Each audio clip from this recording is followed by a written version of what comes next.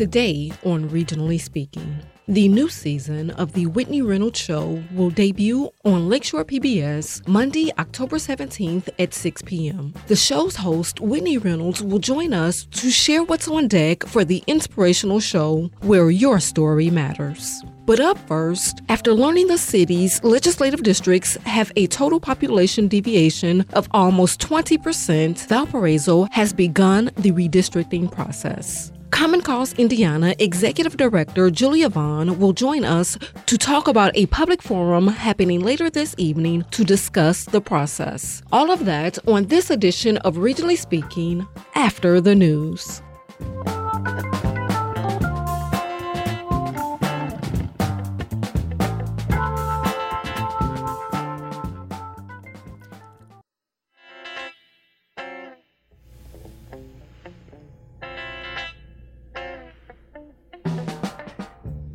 And welcome back to Regionally Speaking. I'm Dee Dotson, and he's Tom Maloney.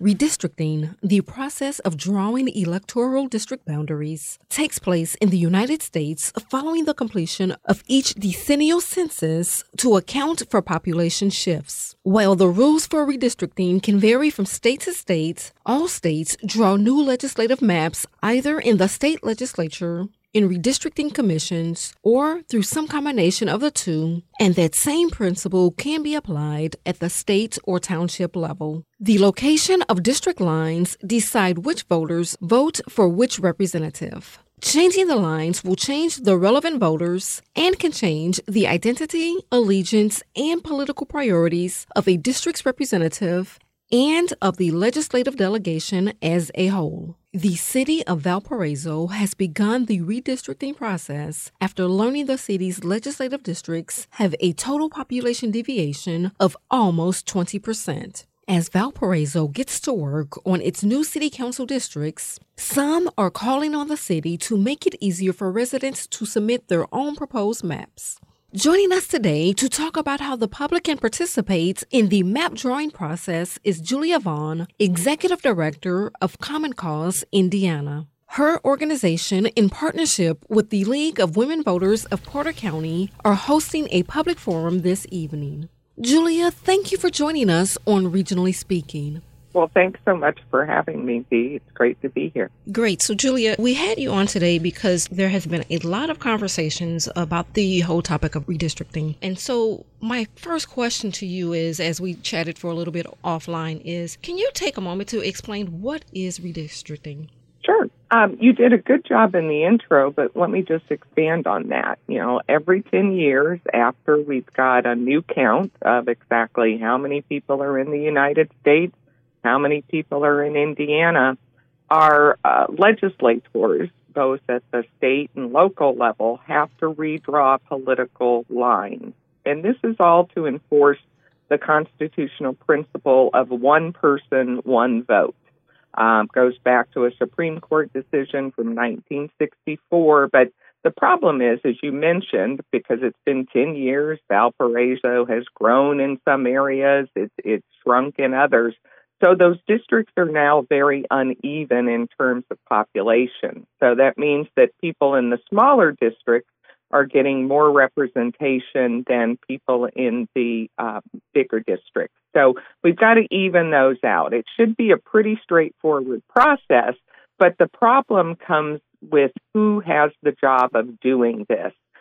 Here in Indiana and in a lot of states across the country, the redistricting job falls to the politicians, the people who are actually current in office and have a conflict of interest. If they can manipulate the lines to improve their chances of getting reelected, most politicians have a hard time resisting that temptation. So process is extremely important when it comes to redistricting, and we've been advocating at the state and local level for a way to get citizens more engaged in redistricting, because after all, they're our districts. So we really need to have a say in how these basic building blocks for elections will be formed. Julia, when you talk about redistricting and maps and lines being drawn, what are they for? Are these for city council seats? Are these for state representative seats? Are these, Right. Who are we voting for when these lines are drawn? Right. What we're talking about right now in Valparaiso and in other communities across Indiana are city council districts. The way the timeline works is that last year, in the year immediately following the decennial federal census, it was the job of state legislatures, and they draw not just their legislative maps, but also the congressional districts. And then also in 2021, counties had the job of redrawing districts for county commissions. So now, the year later, 2 years after the federal census, it's now the responsibility of city councils to redraw their lines. So again, the whole idea is to even things up so that all citizens are fairly represented, have equal representation in the process. But it gets murky because it's a very political process, and one that traditionally the public has not paid a whole lot of attention to. Now, I'm happy to tell you that has changed significantly. We have worked a long time with organizations like the League of Women Voters to educate Hoosiers about how really important this is. Because as Dee said in the intro, this really will impact who's representing you, what kind of balance or imbalance there is in the legislative body, and ultimately how well or well not citizens can make their voices heard in their government. We're talking with Julia Vaughn with Common Cause Indiana on the voting rights organization to host the public forum on the Valpo City Council for redistricting, happening this evening at the Valparaiso High School from 6 to 8 p.m. And Barbara Domer, redistricting chairperson for the Porter County League of Women Voters, had said recently, our goal in hosting this forum is to bring greater public awareness to local redistricting and foster a process that's inclusive, equitable, and transparent, and that welcomes public input. So, Julia, in talking about being transparent and welcoming that public input, more often than not, these maps are drawn behind closed doors, like Dee said in the intro, and like you said as well. To the victor go the spoils, right? Yep. If you've won office, whether it's at a city level, a county level, a statewide level, you kind of get to draw the map in your favor, right? You've won the battle, so right. You get to take the land. That's called gerrymandering, and it goes way back to, almost Revolutionary War days. A guy named Elbridge Gerry was the first to practice it in his state of Massachusetts. So, yeah, and everybody does it, Republicans, Democrats, whoever's in control, as you said, to the party go the spoils. So, I really want to congratulate the Porter County League because I think they've already had a significant success in flushing this out into the public space. I think had they not stood up and said, hey, wait a second, redistricting is really important and we want to be involved and you need to carve out a way for the public to be engaged in this, I think Valparaiso would have done what most cities across Indiana have done, and just, had this done internally, outsourced it to a consultant. I mean, that's one of the interesting things about Valparaiso and a lot of cities across Indiana. They've hired an outside consultant. In the case of Valpo and many other cities, a firm from Indianapolis called Kroger, Gardis, and Regas. And the really interesting thing about Kroger, Gardis, and Regas is the person who's doing most of the work for them on local redistricting is the former Republican Speaker of the Indiana House of Representatives, Brian Bosma. So that gives you an idea of how very political and insider this process can be. So again, I really congratulate the league for standing up and saying, hey, Valpo City Council, let's slow this down and let's talk about how the public can really be involved. I think what Valpo has come up with could be improved, but at least they are recognizing that the public has a right to have a say in what these districts turn out to be. Hey, Julie, I have a question. You just mentioned Bosma being a part of this process. Are there any concerns about him in particular being a part of this process? Well, Well, just that, Brian Bosma doesn't live in Valparaiso. He doesn't know the community. And so it's very important that community members be able to play a part in this process. Speaker Bosma was actually a supporter of redistricting reform when he was Speaker of the House. Now, he didn't fight for it quite as hard as we would have liked, but I do want to acknowledge that he has said that politicians drawing their own lines isn't the best way to go about it. But, I think we got to be careful when we bring in outsiders. And again, this is common. Mr. Bosma's firm is working in cities across the state. They were involved in St. Joseph's County's redistricting last year, which was extremely controversial from a political perspective. So I just think anytime you have political actors or former political actors that are completely in control of this, then naturally it's going to get very partisan, very political. So that just points to the need for transparency, for providing a way for the public to have some real say in the process. So that say in the process, though, theoretically might come from the ballot box. Is the Valpo City Council going to take into account these maps, or is this going to be we gave you a shot, thanks for your participation, but we're going to do things the way we wanted to do them? Sure.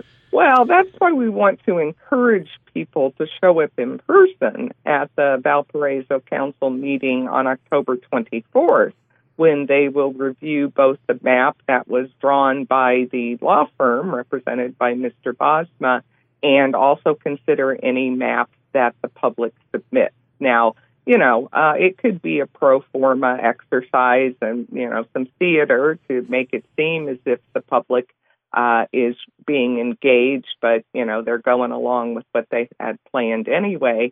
But I think if a large crowd of engaged citizens show up, then that's less likely to happen. I mean, one of our mantras is slow down and do this right.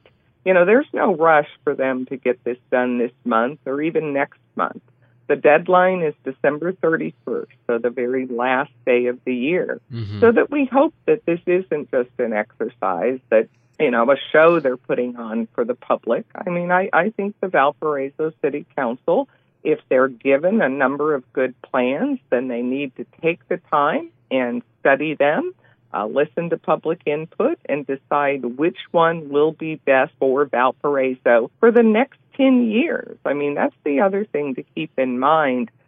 These districts are in place for a decade. So it's something that really needs some consideration, some thoughtfulness, and some time. Julia, can we sort of maybe do the Google Map version of things where you pinch out and you want to kind of zoom out and see where you're at in the grand scheme of things? This is an issue that's happening not only across Northwest Indiana, but really across the Hoosier State, the Midwest. We hear a lot about gerrymandering on the East Coast, gerrymandering to the north here in Michigan. Like you said, it happens everywhere, all the way back to Revolutionary War times in the 1700s. What can local citizens do aside from run for office, to try to go ahead and win a seat and hope they line up in term with that 10-year changing of the maps? What can citizens do, or how do you stop people from just saying, well, this is just politics, it is what it is? Because like you said, there's a lot that can happen over the course of 10 years, from a shift in political dynamics to a shift in population density, as well as classes and races in terms of who predominantly ends up moving into an area that maybe they weren't there 10 years ago. So how do you keep this process long-term open? What can the average citizen do on a regular basis to make sure this is at the forefront, so it's not just the can's not kicked down the road every 10 years? Right. Well, we've got to work together. You mentioned Michigan, and they're a great example of how the citizens in Michigan worked together, had a ballot initiative that radically transformed their redistricting process and actually put a bipartisan group of citizens in charge of their map drawing process last year for Congress and state legislature. It wasn't a perfect process, but it was certainly better than the one we had here in Indiana that was completely controlled by politicians and actually just one party, because of the supermajority that we have controlling the Indiana State House.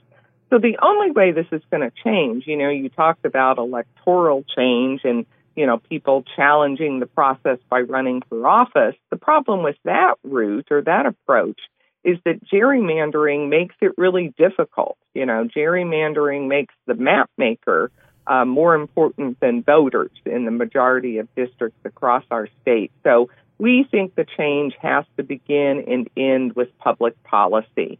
And so, we're continuing to organize at both the state and local level for redistricting reform. And the exciting thing is it has actually happened at the local level here in Indiana. We have a couple of cities, and the interesting thing is they're radically different kinds of cities that have adopted citizens' redistricting commissions. The first in the state was Bloomington. They passed a law last year, and they created a citizens commission that looks a lot like the one out in California, which is actually the gold standard of all states in terms of redistricting commissions. So, kudos to Bloomington for being the first. And then I've also got to congratulate the city of Goshen, which, very different place than the liberal college town of Bloomington. Yeah. But the mayor of Goshen led an effort over there that was supported. The mayor's a Democrat, and the council is made up of a majority of Republicans. But they worked together to pass an ordinance to create a citizens commission over there. So that's the kind of change that we hope we can continue to build on here at the local level. And that kind of thinking needs to bubble up to the State House so that we can pass reform so that in 2031, which is the next time we'll be drawing our congressional and state legislative lines, we won't have this huge conflict of interest where we allow politicians to choose their voters instead of voters choosing their politicians. So, Julia, in that response, you talked about gerrymandering and how, in effect, the map maker becomes more powerful than the voter themselves in terms of drawing those maps. So how do we look at this now in terms of Indiana? And this is probably, again, more bird's eye view than specifically about the Valpo City Council. But we're seeing a lot of polling places across the region being closed up in the last couple of years, being consolidated, is I think the terminology they sent out from the State House. And you're seeing, election deniers on ballots across the Hoosier State as well, including for the Republican Party for the Secretary of State. I understand that you want to get people involved, but when you look at overall voting numbers in Indiana, and then you turn around and ask those people who do vote to also care about this thing, I feel like you really start to get into the weeds, and you're really looking for people who are very, very, very politically active and knowledgeable, but that number doesn't feel like it's strong enough. How do you get more information out to the people as well? Well, your perception is correct, but less so than it used to be. I mean, for years it's been really only the policy wonks and the ultra-political who care about these arcane voting issues. But as we've seen over the past few elections, who gets to vote, who counts the vote, how elections are administered has an awful lot to do with who the winners are. So I think people are now recognizing that behind-the-scenes stuff that you never used to worry about, you really need to worry about because it impacts the final result. I always, compare it to the scene in The Wizard of Oz where the wizard says, no, don't look behind the curtain. Don't look behind the curtain. Mm-hmm. We've got to look behind the curtain of our voting rights issues because that's one of the reasons why Indiana has such abysmal voter turnout. Even though we had record voter turnout in 2020, we still ranked 46 among all states for voter turnout. So we lag behind most others. We certainly lag behind the state of Illinois, which over the past several years has implemented really significant voting reforms to make voting more accessible. So, it's not just about the gerrymandering. I think that is the biggest voting rights issue here in Indiana. But we also have to address the really restrictive voting laws that we have in Indiana, because that's impacting people's ability to participate as well. But, I think the gerrymandering it makes people just think, hey, my voice doesn't matter because the person who drew the map, really had the impact in this race because this is a safe seat. So, we've got to address these issues on a lot of different fronts, but I do think that gerrymandering is the biggest voting rights issue we've got currently here in Indiana. Hey, Julia, this is Dee. So I have a question. So you just shared, concerns about access, and Common Cause Indiana, along with the League of Women Voters, Porter County, have shared concerns about the process. But I also wanted to note that Councilmember Robert Cotton recently questioned the accessibility to materials for the public. Have you guys heard that as well? Yes, and the thing that concerns me is, they've sort of produced this kit, this map-making kit, they being the Valpo City Council. But I doubt very seriously it's the same kit that their consultant is using. All of this is done via mapping software. And in fact, we helped Councilor Cotton get in touch with a group at Tufts University. So there is actually some easy-to-use public mapping software available for Valparaiso residents to use to draw new district maps. We'll be demoing that at the public hearing tonight. But unfortunately, the Valpo City Council chose to not make that available.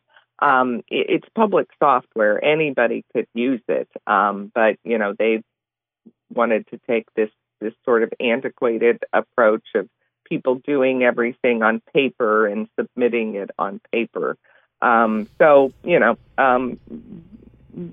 There are a variety of different ways to draw maps.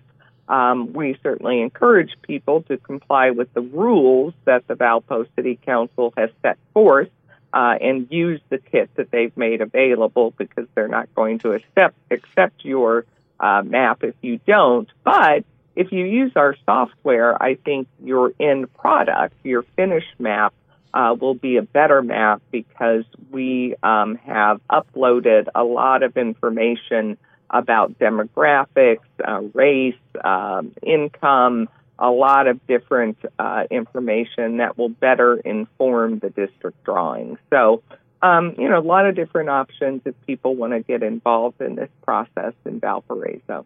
So you're letting the voters become the map makers and ultimately give themselves twice the power, right? We think that's the best way to do it. Again, there are districts. We don't have the conflict of interest that sitting members of the council have. So there's just a different level of objectivity that citizens can bring to the process. So, we're excited about the opportunity and definitely looking forward to a really good meeting tonight. And that meeting, again, is being held this evening from 6 to 8 p.m. at the Valpo High School, 2727 Campbell Avenue, and enter through door number 1. I know, most high schools have 10, 15 entrance and exit doors, so make sure you're going into door number 1. Really quick, Julia, if somebody can't make the meeting tonight, how can they learn more or participate in this process? Well, certainly if you're there in Porter County, get in touch with the Porter County League of Women Voters. Always encourage people to go to commoncause.org, our website, and sign up for action alerts. We'll keep you posted on what's going on with redistricting reform at both the state, local, and national levels. And definitely follow us on Facebook, on Twitter. Really good way to keep up with all that's going on around the state on these important voting rights issues. And I should note, Julia, before we sign off on this conversation, that Lakeshore Public Radio is a partner with the Calumet Area League of Women Voters, which is Lake County, along with the Porter County women League of Women Voters. We've hosted and moderated several debates with them in conjunction and partnership with them. So that way, full disclosure for listeners. And again, the event tonight taking place Thursday, October 13th. That's this evening from 6 to 8 p.m. at the Valparaiso High School, 2727 Campbell Avenue. Enter in door number 1. Julia, we're looking forward to seeing the maps, and they probably won't make the hallways of Valpo High School like they would in terms of kids' art projects, but hopefully one of them makes its way in front of the Valpo City Council for a vote on that map to go ahead and ensure equitable voting rights and power for all people across Valparaiso for the City Council seats. That's what we're working for. So thanks so much for the opportunity to spread the word, and looking forward to seeing folks tonight up in Valpo. All right, thank you for your time.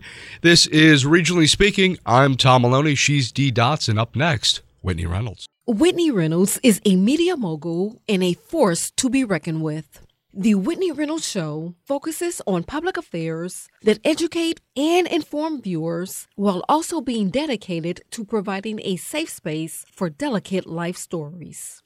The tagline of the show, Your Story Matters, works to promote inclusion, invoke motivation, and drive social and individual change. The show is supported by interviews with celebrities, everyday people, as well as experts.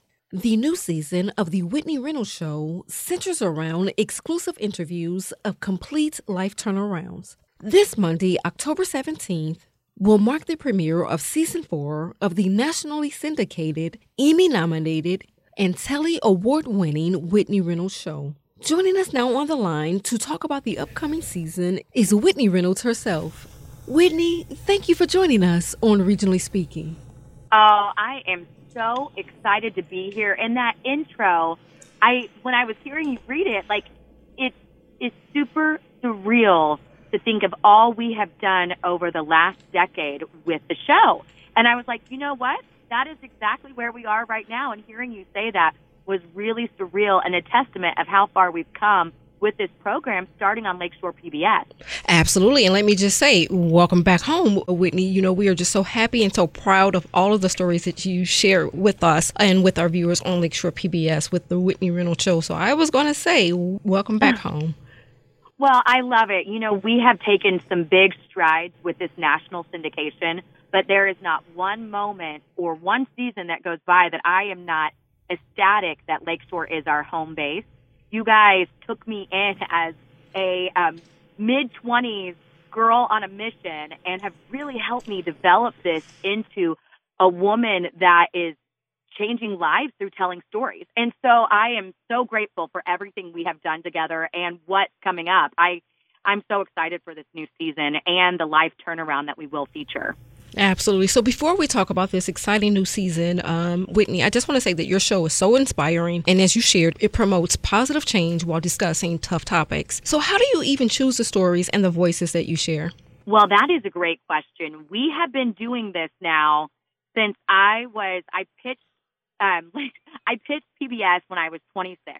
And I said, I want to do a show that's all about transformation and talking about digging deep with stories. And at the time, it was pre-COVID, this whole digging deep and owning what we've been through. And there was a lot of just lust out there. And I knew that I was called to do a little bit more. And I didn't know exactly what it was going to look like, but I knew that I wanted to tell deep stories. So at that point, we had to really, really do a ton of reaching out. And this is a decade ago. Now we are known for telling these deep stories. It is so cool to be a vessel for change that we get the most amazing pitches that come through WhitneyReynolds.com on a weekly basis.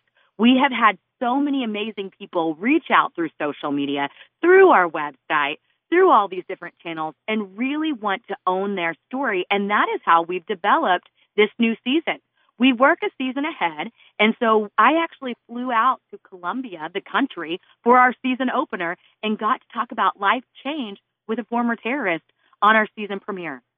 So, Whitney, you mentioned COVID just a moment ago. The last time we talked was COVID. It's been a couple of years, at least for you and I, to have that conversation, or rather this conversation. What was doing the show like for you during that time period now, as things have started to open up and we're kind of, we see people on TV again and we're not 6 feet apart anymore. But during this time, you're taking a show and you're taking a conversation that really does its best work face-to-face with the guests and doing a lot of screen time with people. What was that like as a host, trying to conduct shows without being face-to-face? I say this, of course, with you being on the phone right now and we're in the studio, but I digress.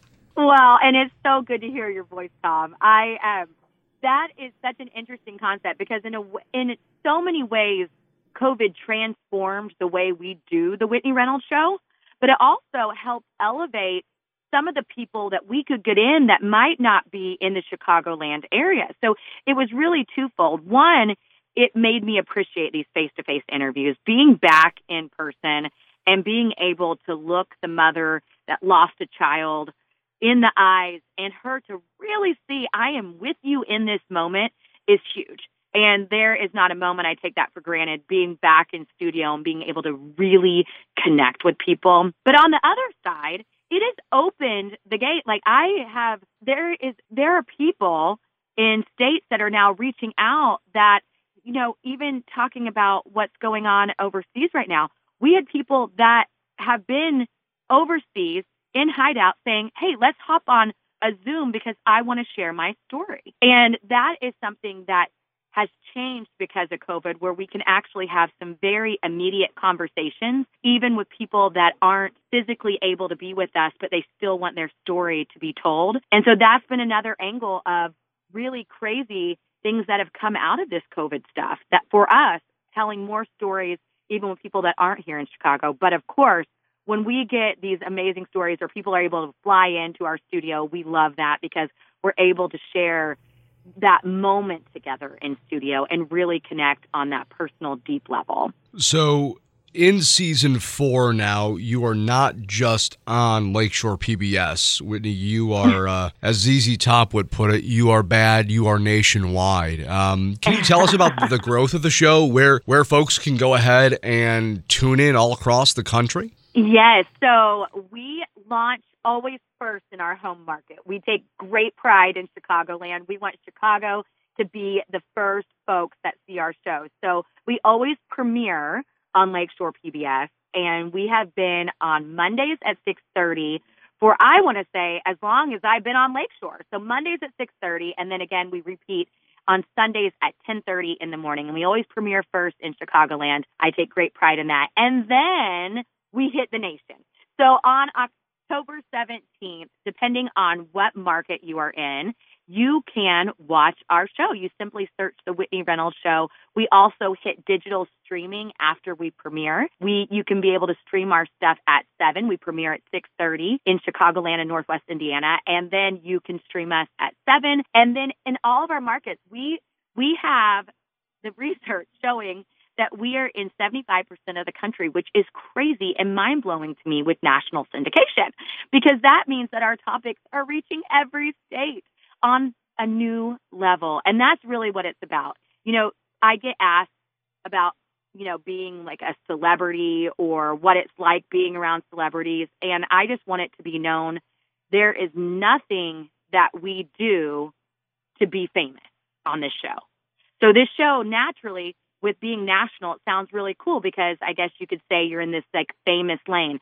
For us, it's not about that. It is reaching people with hope and letting people know that their story matters. I was that young kid that grew up in Oklahoma that needed this mission. And so it's become my adult journey to really bring that. And as many people as we can reach, the better. And that's what we're all about. So coming up this season on the show, Young Dreamers, Amazing Dads, an unspoken narrative. What can viewers expect to go ahead and hear about coming up here on season 4?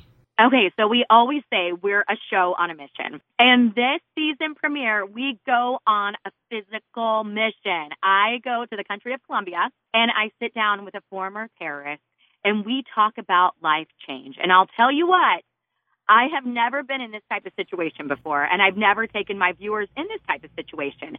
And to be there and to see this life turnaround and to really understand what this guy went through and why he turned his whole life around and his journey to transformation is incredible. It is one of those shows that I am like, once I boarded the plane back home, I said, did we really just capture that? And I am so honored to be a safe space for that. You know, I was in high school when 9/11 happened, and I remember having so many questions about hate and why people would want to hurt people.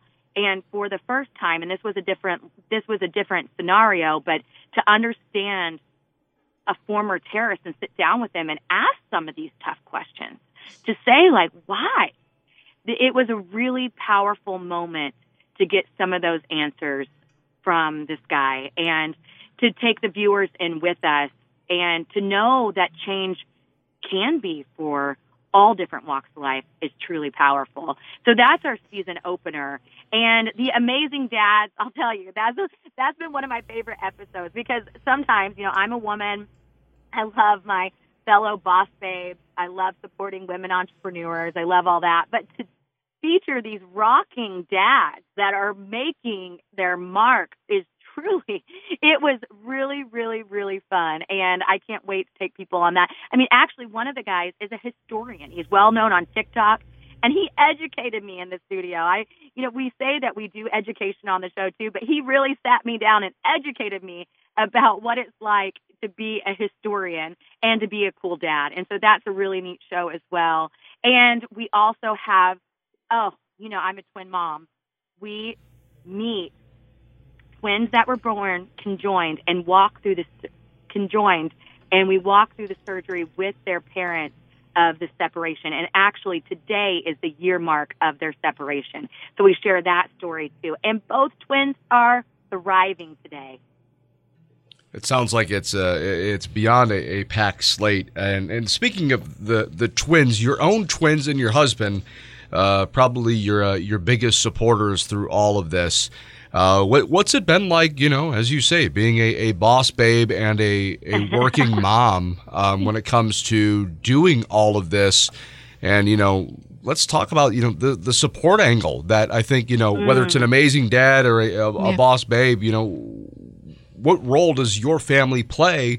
I assume your husband's not a cameraman and your kids aren't the technical director and the, the prompter operator, but they're still a part of it, right? Yeah, and can I just throw in there, Whitney, I love seeing your family on social media. It's whenever you guys go on a trip, I feel like I am along on that trip as well. Oh, I love hearing that.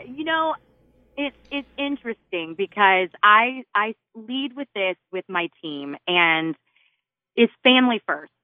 And that's a really easy thing to spout out and say, but you really have to work on that. Family first is a concept that I have been ever navigating since I decided to go into this journey of getting married and having kids and spinning what I call plates. And for a long time, I was hoping that the plates didn't drop. I also pushed for national syndication.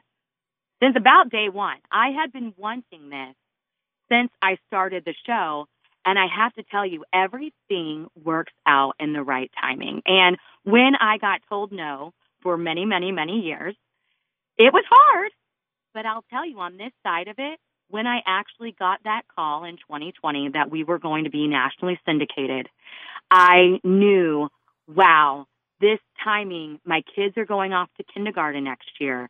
I got to be the mom I needed to be with them and to be, with everything they needed me to be and then still be running a show. And now that we went national, the kids started going to school all day long in Chicago.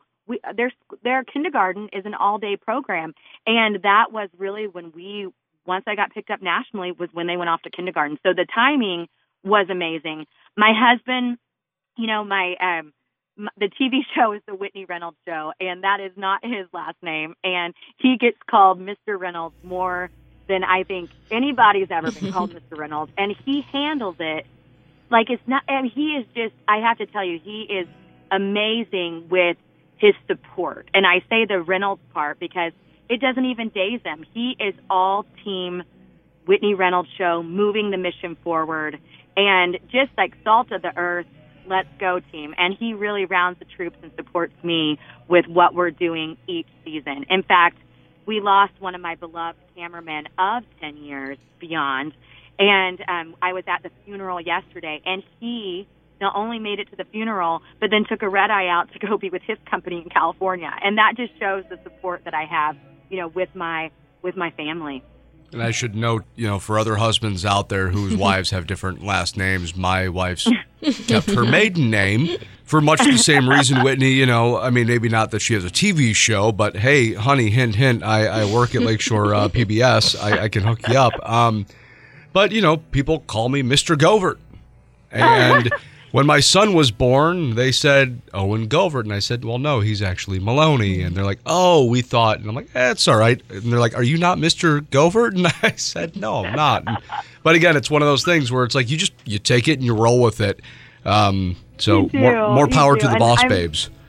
Yeah, well, and it's been this, it's been watching women really step into being, entrepreneurs. And I feel like this has really been, especially in my circle in Chicagoland, I've seen so many of my friends really not only dream, but do it. And that's a big deal. And I remember when I had first stepped into the Whitney Reynolds Show, there was a circle of my friends that were stepping into some really cool stuff.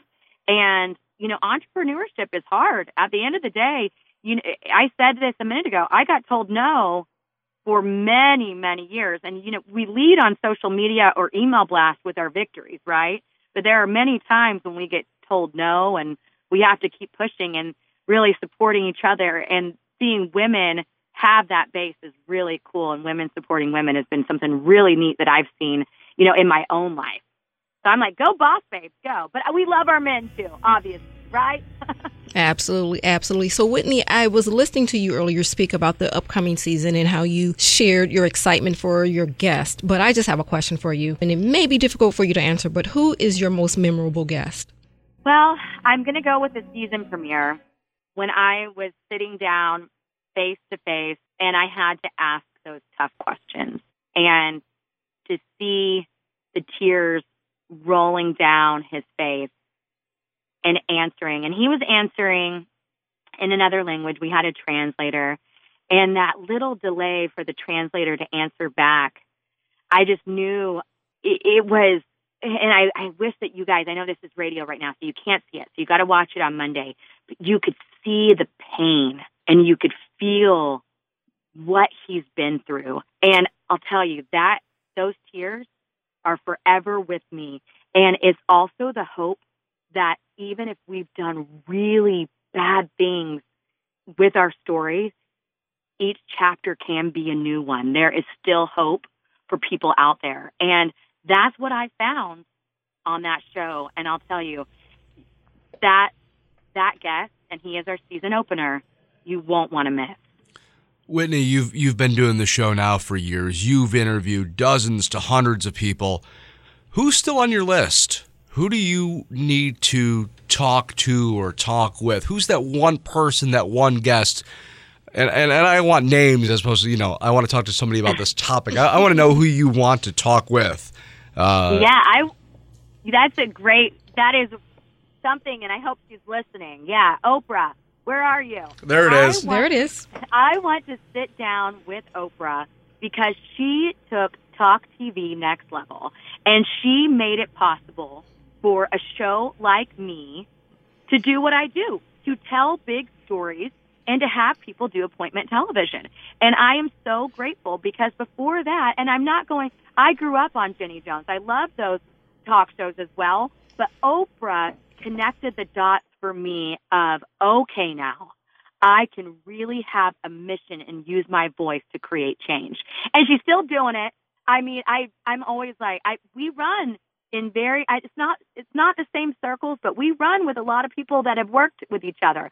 And I know at some point I'm going to sit across the table and get to chat with her and talk about the strides she made for a show like mine, and also the inspiration that she gave a young girl from Oklahoma that had a pretty crazy story that the world would have said, you're too damaged, and really known that I could make my mark with what I've been through. So she would be someone that I would be forever welcome at my table.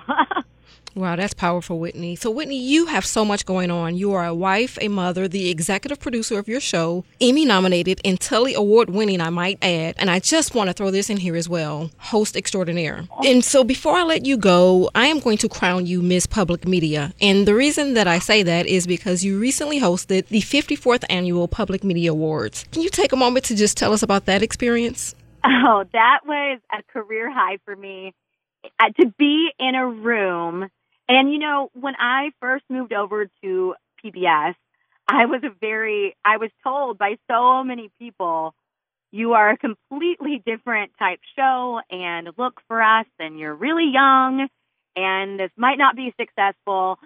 I was told all this, and so I took it in, and I have made it very deliberate why I love public media. I love public media, and I do know I am a different type of show for it. And I knew that from the day we started. So to be asked to host the Public Media Awards was flooring for me. To know that CEOs from markets all around the nation were in one room, and program directors. And to be asked to host that was just, I have to tell you, it was a career high. I got asked to host it next year as well. So I'll be back for 2023. Oh, congratulations. And well, thank you. And to be in a room with such amazing storytellers too, and to see what they won. It was the award show. So we were with the people that were winning the best in public media, and to be in that room and to support each other was truly amazing. We're talking with Whitney Reynolds. Yes, the host with the most, with her own TV show, The Whitney Reynolds Show, debuting here on Monday evening. And Whitney, yes. I just got to tell you, I am amazed. I think every time I turn around and it's like, oh yeah, she's back, she's back, and it's because it's so hard to do the work that you do, and I don't necessarily think people understand. I look across the desk at Dee on a daily basis, and she just gives me this loving look of how much she enjoys doing what she does. But it's normally death stares and daggers, and you're constantly booking, you're constantly looking for that next story to be able to tell, to be able to share. We talk about the grind, but it's tough out there in the world of media because you are just filling a vast ocean of content, right? The machine always wants more. The airwaves always want more. The digital streams always want more. What's that been like for you on a personal level to kind of, you are your brand, right? So when Dee says she loves seeing the family on social media, when you go to WhitneyReynolds.com and you go to Instagram, Whitney_Reynolds, you are there. You are the face of everything. What's that been like for you on a personal level? Well, this is my life's work. This is what I have to consider myself very fortunate of what I know God has charged me with here on earth. I know what my gift is, and I also know how to use it. And I think connecting those dots for anybody is one of the most powerful gifts you can live out here. So the fact that I know this and that I have the game plan is step number one. Now it's how do we reach more people to really charge them to connect those own dots in their life? And so when I say it's my life's work, this is exactly what I want to do for the rest of my life. And I'm fortunate enough that I'm on now 10 years in, and I'm 36. And how do we do this? So I'm 66.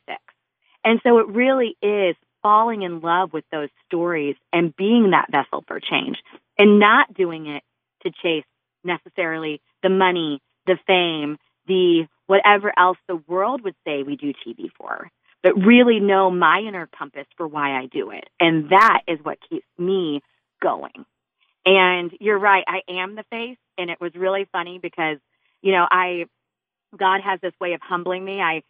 Insta stories or Facebook stories popped up and said, 2 years ago, this was you, and I had lost a darn veneer on a chocolate-covered strawberry.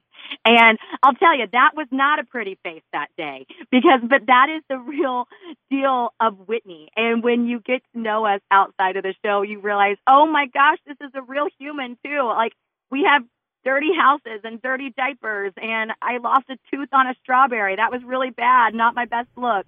But I'll tell you, like I tell everyone else, and I put this on Facebook today, just as we tell our viewers and we end the show, your story matters, so does mine. And those story points and those hard moments and those good moments are all combining a beautiful, beautiful story that is meant to be shared with the world and connect with others. So that is how I keep going. Whitney, we want to thank you so much for sharing your story today here on Regionally Speaking. We've got a wrap. As you know, the clock is king. Thank you so much. And thank you so much. And thanks for the viewers. We'll see you 6:30 Monday, Lakeshore PBS. Thank you for your continued support, Dee and Tom. It really means the world. Once again, the new season of The Whitney Reynolds Show, a topics-based talk show that is driven by positive change through real-life issues, premieres Monday, October 17th at 6:30 p.m. on Lakeshore PBS, on Channel 56, as well as on DirecTV, Dish Network, and AT&T Uverse. Comcast Xfinity viewers can find Lakeshore PBS on Channel 17 or 21, while RCN viewers can tune to Channel 44. The live broadcast can also be streamed online at lakeshorepbs.org or via the free PBS video app on popular digital platforms. I'm Tom Maloney. She's Dee Dotson. This is Regionally Speaking.